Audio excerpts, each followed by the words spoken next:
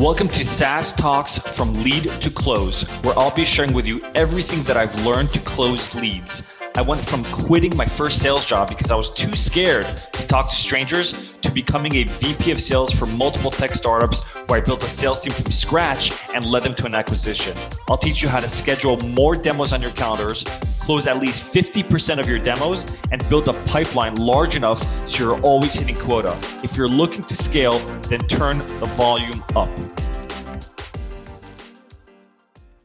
I'm going to share with you a lesson that I shared with one of my AEs on Friday, and it was specific to overcoming objections.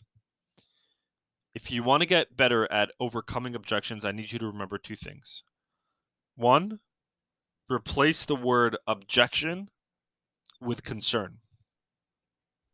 Two, replace the word overcoming with understanding. So instead of trying to overcome objections, you are now understanding concerns. Think of an objection, a concern, for example, as a roadblock. You're driving in the street, there's a roadblock. And if you're only trying to overcome that roadblock, you're going to go around the roadblock, you'll take another exit, you'll do a U-turn, but that roadblock still remains a roadblock for everybody else. It's always there.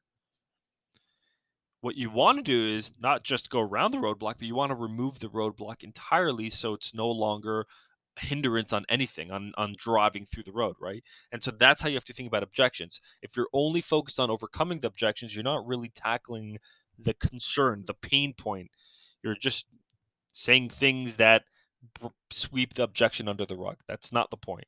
So replace the objection and overcoming with understanding concerns. When you're focused on understanding concerns, you're actually able to solve those concerns, and at the end, you will get over that objection/concern.